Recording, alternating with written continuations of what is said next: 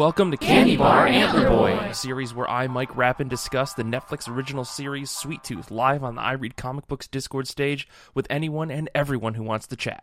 Every week we'll be discussing one episode of the TV series and chatting about the comic of the same name by Jeff Lemire, originally published by Vertigo Comics.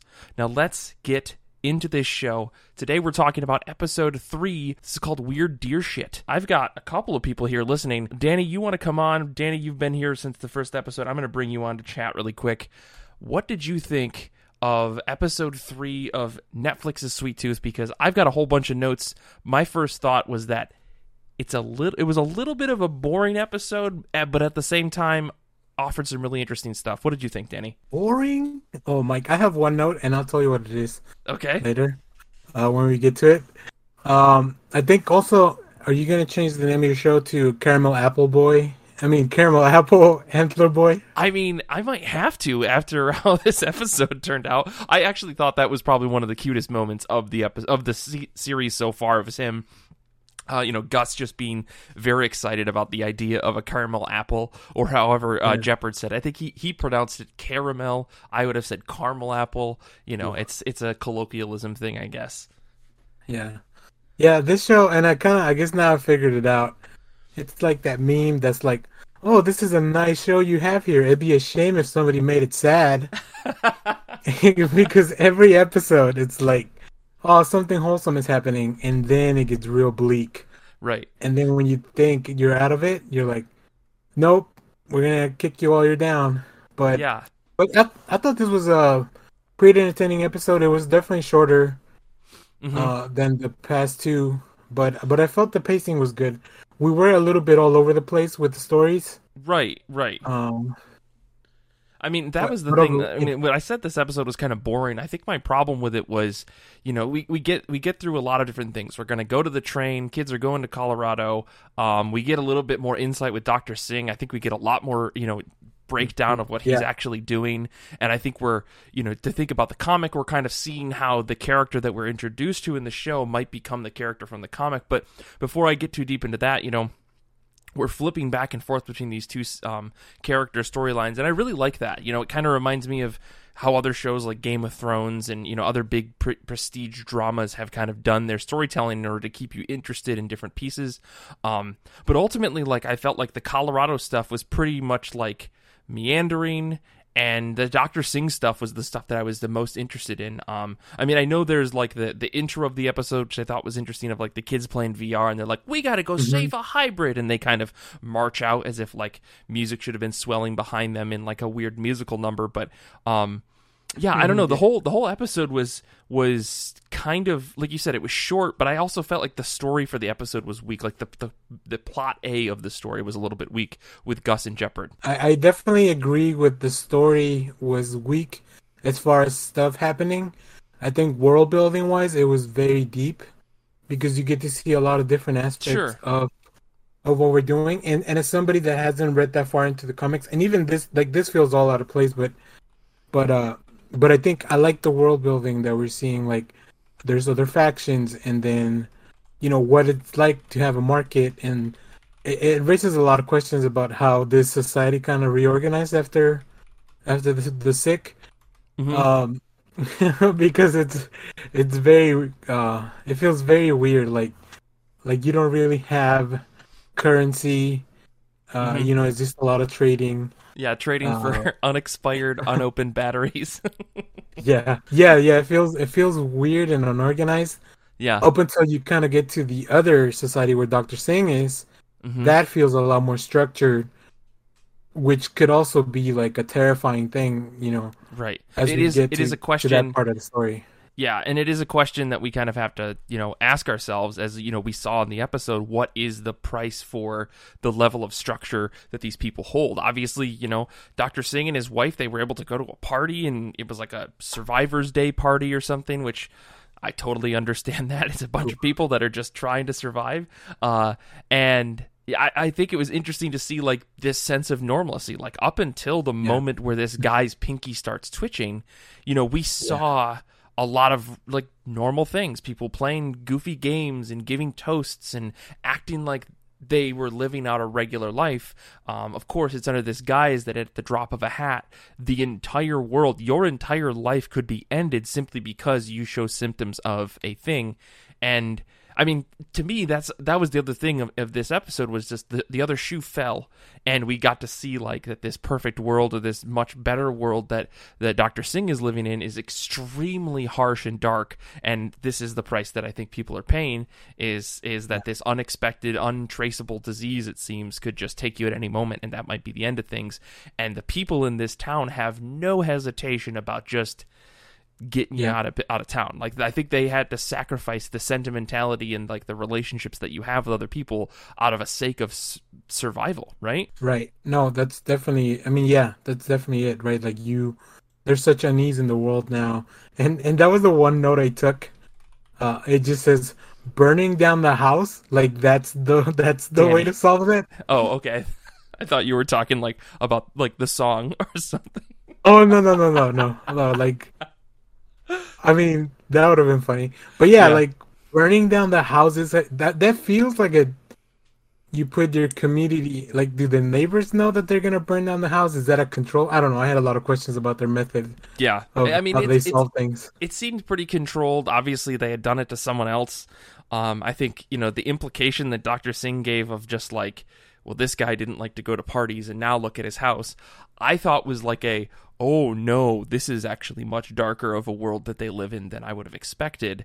But I think it was that guy was sick, and his worry, because I think walking into the episode, I didn't like his wife being sick is obviously the core worry for Singh's entire life, but him having this worry of like, oh, well, maybe she's not 100%, and if we go to this party, people are going to be concerned, and we didn't actually understand what it was. Like, I thought that reveal of like, hey, we're going to burn down this fucking house, was quite something. It was a bit like, oh, so there's like a lot of actual genuine worry.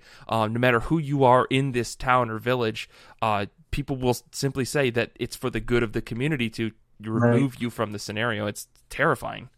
Yeah. I think another thing I really liked about that whole story with Dr. Singh and his wife was when they showed that they still maintain their spirituality even after everything that's gone through. Like, you see them, I guess, maybe praying or giving thanks or whatever it may be, which seems kind of like, I don't know, like in an apocalyptic world, like not losing your faith like that would be something pretty difficult. So it just kind of goes to show, like, it builds a little bit of their character without like just hammering you over the head with it. Yeah. It just kind of gives you the view as to who they really are. I love their relationship. Yeah, the doctor and his wife. They're kind of like, they're committed for each other, and he hasn't given into like, yeah, I need to save my wife, so I'm going to cross this line. Well, until the end of the episode, near the end of the episode, I think he decided that like there was no other choice, which is kind of the fanatic side of Dr. Singh that I think we, as someone who's read the comic book and maybe other comic book readers, are thinking like, that's the character that we recognize. Dr. Singh has been broken, and I think that the show is doing a really good job of showing the destruction of this man's like morals, and maybe even not just morals, but just like his inability to resist the want to save his wife in order to essentially just keep some sort of sanity in his life. So while he is breaking himself down, he definitely has to, I don't know, do whatever he needs to in order to survive. I guess, I don't know. I'm meandering on this because I'm still processing it as I'm thinking about it. Yeah, no, I completely agree. It's an interesting look at what you would do in that spot. Because like, he's a doctor, he's a man of science. He has to believe the data's there, but then also like, how far are you willing to go with what we still don't? I mean, right at this point, we're still probably imagining the worst thing, and it probably is the worst thing that we can imagine that he has to do. Well, yeah. Well, I think the story immediately implied based off of the writings of the previous doctor. I think her name is Dr. Bell.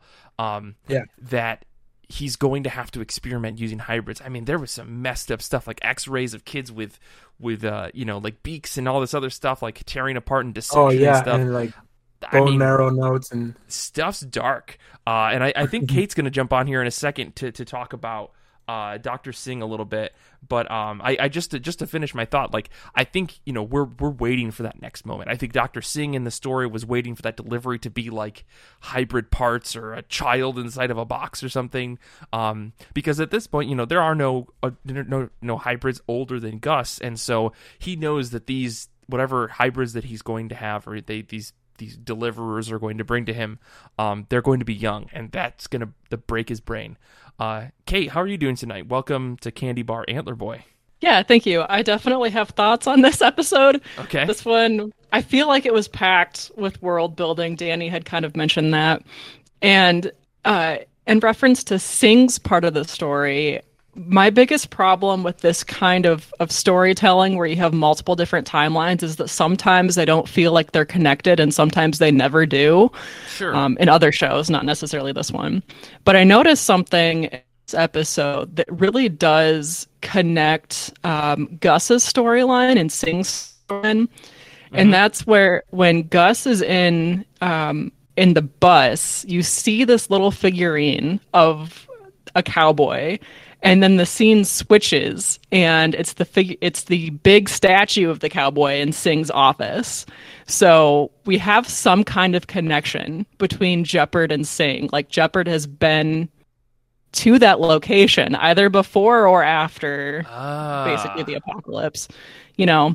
And I don't know, it's just these little details like that where it's like, we don't know for sure that they're ever going to cross paths at this point in the show, but there's this suggestion that maybe, like, where does Jeopard get his pills every time? Is it always the same place? Or maybe he's going to go and meet Singh, like, at his office someday. Yeah, that really, you know, Jeopard, we don't know what his history is, right? We don't know where he's been before this, and it seems like he's got a very, very strong sense of the land, especially in this, like, Nebraska, Wyoming, Colorado, wherever the hell they are, you know, a Pacific Northwest world where they seem to be living. It seems like he's kind of been everywhere and anywhere to, you know, just survive. You know, what his story is, we don't necessarily know. I think, you know, as someone if you're reading the comic book, you know what Jeopard's backstory is. How close they're going to stick to that in this story, we have no idea, because already the story has deviated extremely from what the opening of the comic book is. So but I don't feel like they've discarded anything, right? You know, the direction that the show has gone doesn't necessarily take away from the potential plot points from the comic. I think I said that on previous episodes. So I'm really excited to see how they're going to connect all that stuff together. When it comes to someone like Jeopard, you know, his past can stay a mystery for as long as they want until they really want to crack that, you know, acorn or something, to really show us what's on the inside of this guy, because he's a mystery man who seems to know everything. And I think that makes him a really interesting character. But, you know, just like every character in this kind of show, we want a backstory. We're getting Dr. Singh's backstory. We kind of got a backstory for Amy. I should say we got a large summarized backstory for Amy in the last episode. So when are we going to see Jeopard's backstory? Is it going to be this season? Maybe not. Who knows? But yeah, him just being all over the place makes total sense. So I wouldn't be surprised if he'd been out there to wherever Singh is. You know, who knows how far away it is. The other thing that I was interested about was, like, kind of the reveal of this rescue group that we saw. You know, the kids that were playing VR, and they said, "Oh no, a hybrid's in trouble. We better go." And I felt like it was a little bit more upbeat. In my mind, it was a little bit more upbeat than I think it was portrayed, because these kids were living in this amusement park and stuff, and they decide to find wherever Gus is. I think they were looking for Gus, at least, and then they eventually come across him, and then at the end of the episode, you know, they end up literally killing a bunch of dudes who were going to take Gus and Jeopard to Abbott, who we see at the, you know, turn of the episode as well. But I thought that was the addition of this group was really interesting, because it doesn't exist in the comic. It's kind of implied that there are gangs of people who dress up as hybrids, or dress up in animal skins and stuff like that, but they aren't anything more than just like fodder for Jeopard to beat up momentarily. But this is clearly a different group than the people that are working for the state, or working for whatever Abbott's America, I think someone says. So I don't remember if they said Abbott's America, if they said something else, but, you know, either way, it was clearly there's a person in charge, and I think it's that guy that we saw at the end of the episode with the glasses. But yeah, I don't know. What was your guys' take on that? I don't know, Danny, if you want to start. Yeah. Well, I mean, they look super cool. I was kind of. Sure. I definitely could see people cosplaying that. Once cons start up and are safe to go to. They definitely teased them at the end of last episode, and the beginning, as you mentioned, was kind of weird, because it really felt out of place. Like sometimes I don't know how places still have as much electricity as they do, but I try not to get too bogged down on stuff like that. Movie magic usually. Yeah. Robert Downey Jr. is providing all the power to this world. Right. But yeah, like I said, the narration in this show has actually been something it really adds to the show, as opposed to like sometimes it just kind of feels overdone. But in this case, like it really presents like a thesis to the episode. Like this is what we're going to be talking about. And then as you go through the episode, you're like, yeah, leadership is a big theme throughout the episode and all the stories really. Right. So yeah. I definitely want to explore these guys more. Like I said, they look cool. They have, as of right now, they seem to be like against the system or whatever. So like, Ray John, I'm on board for that. Hell yeah. Hell yeah.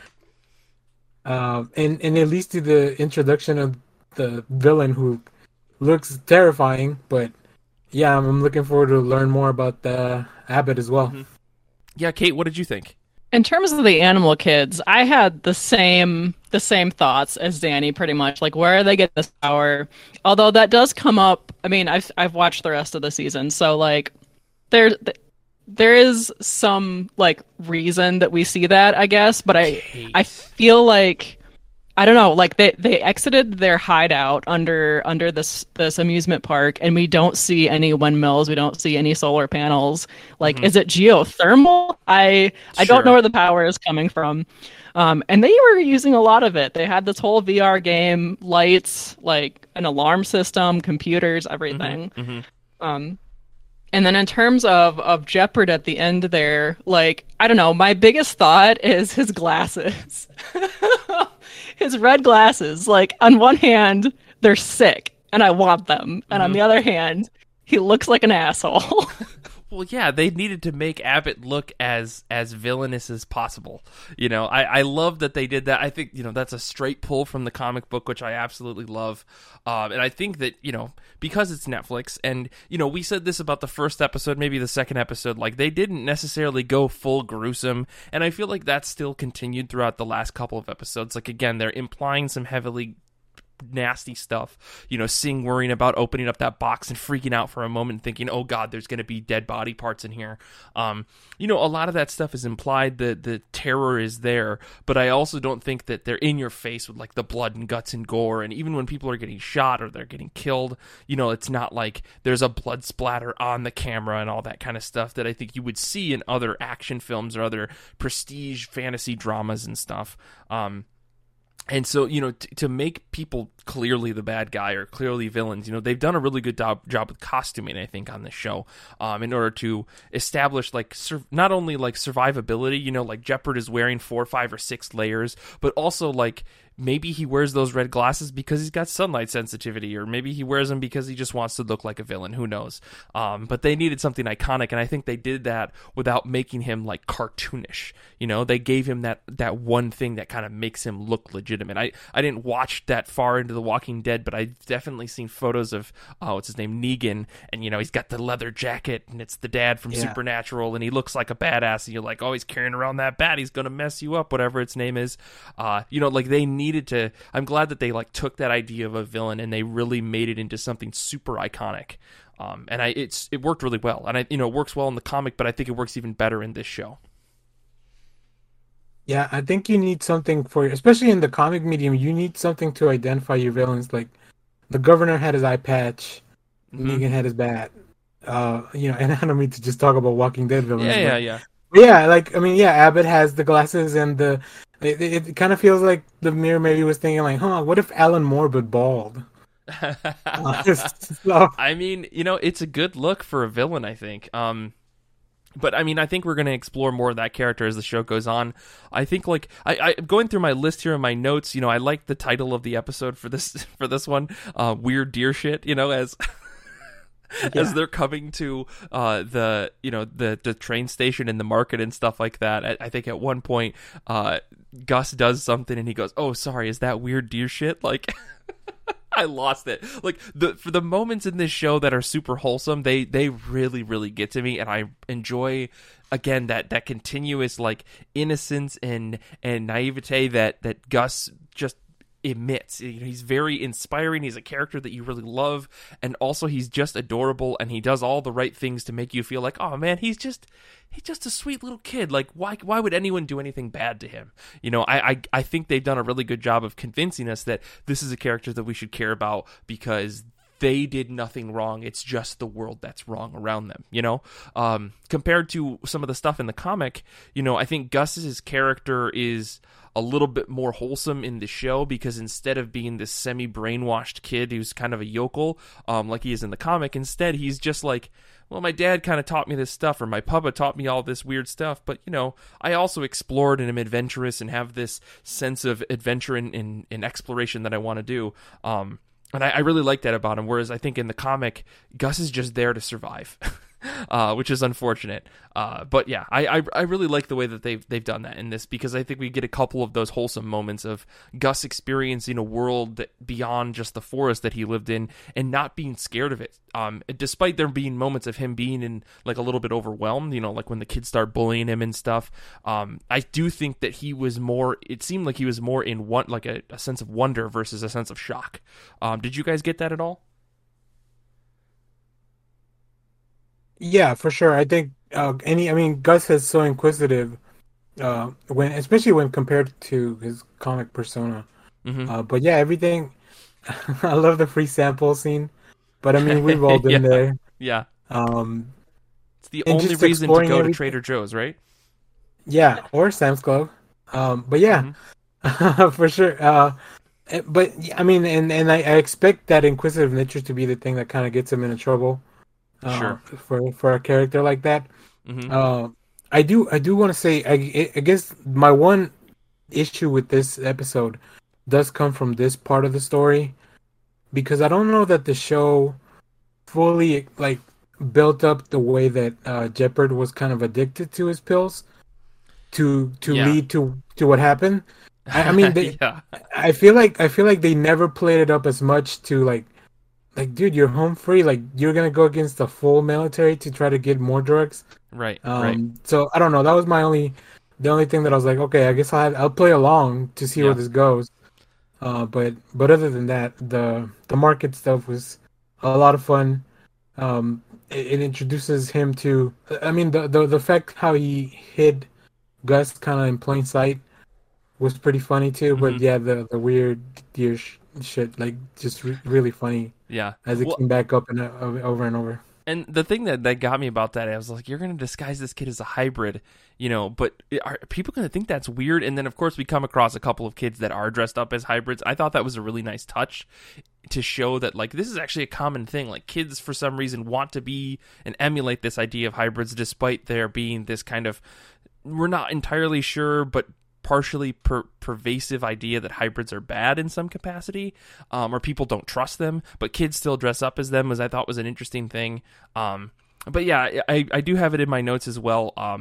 And Kate, I want to let you talk as well about this, but Jeopard suddenly being like this pill addict, like he was just grabbing fists of pills at one point. And I was like, holy shit, dude, you might need to calm down. I'm sure that the reason and justification for that is, this is the only time he's ever going to get access to this, and the dude's in pain. And I wasn't sure if they were trying to add some like subtle commentary on like the opioid crisis, but like we know that he's in pain. They made an effort to show that to us. So I don't know. I'm kind of in the middle about it, but I was still a little weirded out by it. Kate, what did you think? I'm going to go someplace totally different with this market scene discussion. Sure. It opened up this really interesting like thought that we see Jeopard have all of these trophies that are presumably made from some kind of metal. I mean, maybe not gold, but like bronze, perhaps. Bronze, yeah.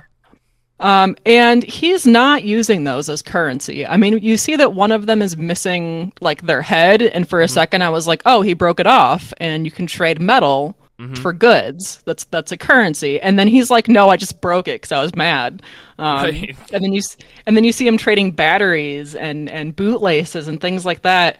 And it's just really interesting to me that so far at least, there's no market for metals. Like we always think of like the gold standard or something, or collecting gold and silver for if like cash doesn't work in the future. Right. And the, IRL.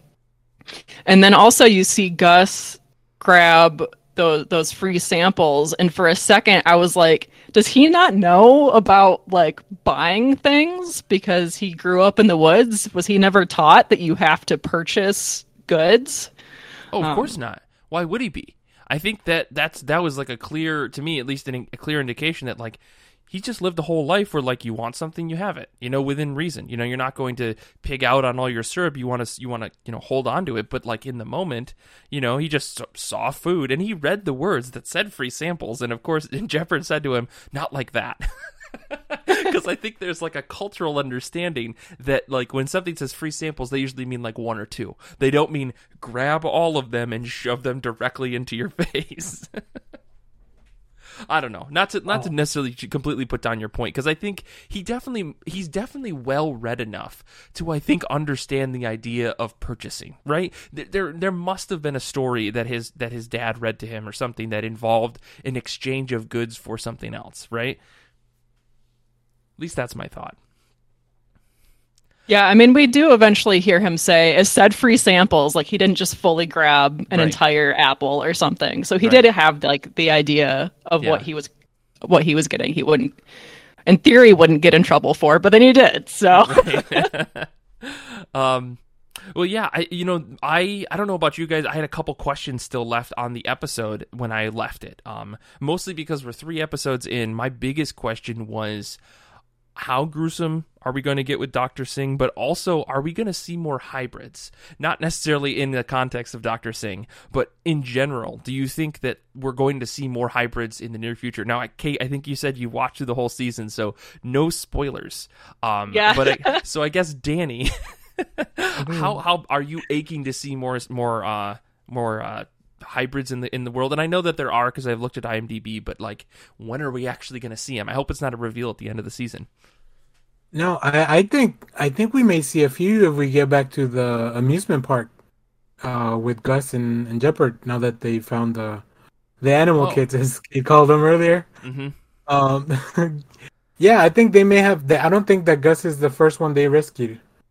Okay. I mean, they have a whole system, right? Even the alarm says IRL. Like, the alarm, it reminded me when Kate said IRL earlier. I was like, oh yeah, the alarm tells them this is an IRL alarm, get off the game. Interesting. Which is ingenious. Like, yeah, because if you're in VR, I mean, I haven't done it a lot, but you really do get submerged in that world, so totally, you gotta snap out of it. So yeah, I think we'll see some in the next few episodes. I have a feeling the next one may be more like Abbott's story, because you can introduce, like, it feels like the show introduces something at the end of one episode and then expands on it on the next one. Well, except for Amy, like, oh yeah. I mean, sort of. I guess like the end of last episode was them showing the animal rescue team. I don't know what the name of that is, but I'm just calling them that because it sounds kind of nice. Yeah. But yeah, I mean, definitely more likely to probably see Abbott's story. I think maybe we'll also get a touch on this, little pig girl that we saw at the end of the second episode, or in the middle of the second episode. But yeah, definitely more likely to see Abbott, I think, because we need to flesh out that villain, right? Yep, for sure. Well, yeah, I guess, do you guys have any final thoughts about this episode? Anything that we left on the table that we weren't able to get to yet? No, but I am really enjoying it doing this week to, not just doing this week to week, but watching the show week to week, because I get a whole week to just like think about it. I don't know. I like this whole scheduled television as opposed to just consuming everything up at once. Yeah. But I might try that more often. I am doing it with a few things actually, especially since Netflix drops everything at once. Yeah. Yeah. I'm enjoying the show a lot, so I'll look forward to whatever's next episode. Me too. Kate, I guess, how hyped should we be for episode 4 since you've already seen it? I liked the whole show. I've read most of the comics at this point, and once we get to episode 8, maybe I'll jump on and have some summary thoughts. But for now, I don't want to give away any more spoilers. Cool. Okay. Well, then, I guess with that, we're going to wrap up this show. I want to say thank you to everyone for listening. Thank you to Kate and Danny for showing up. I know there was some other people listening live. Thank you for listening live. Where can people find you guys on the internet? Danny. You can find me at Echo Spider on Twitter. That's my personal Twitter.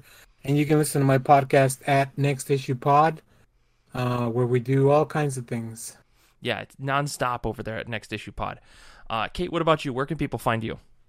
I'm Kate Elfier at Twitter and Goodreads and Ravelry, the knitting website, if you're on there. I'm looking forward to your Sweet Tooth inspired knits in the future. How about that? Of course, yeah.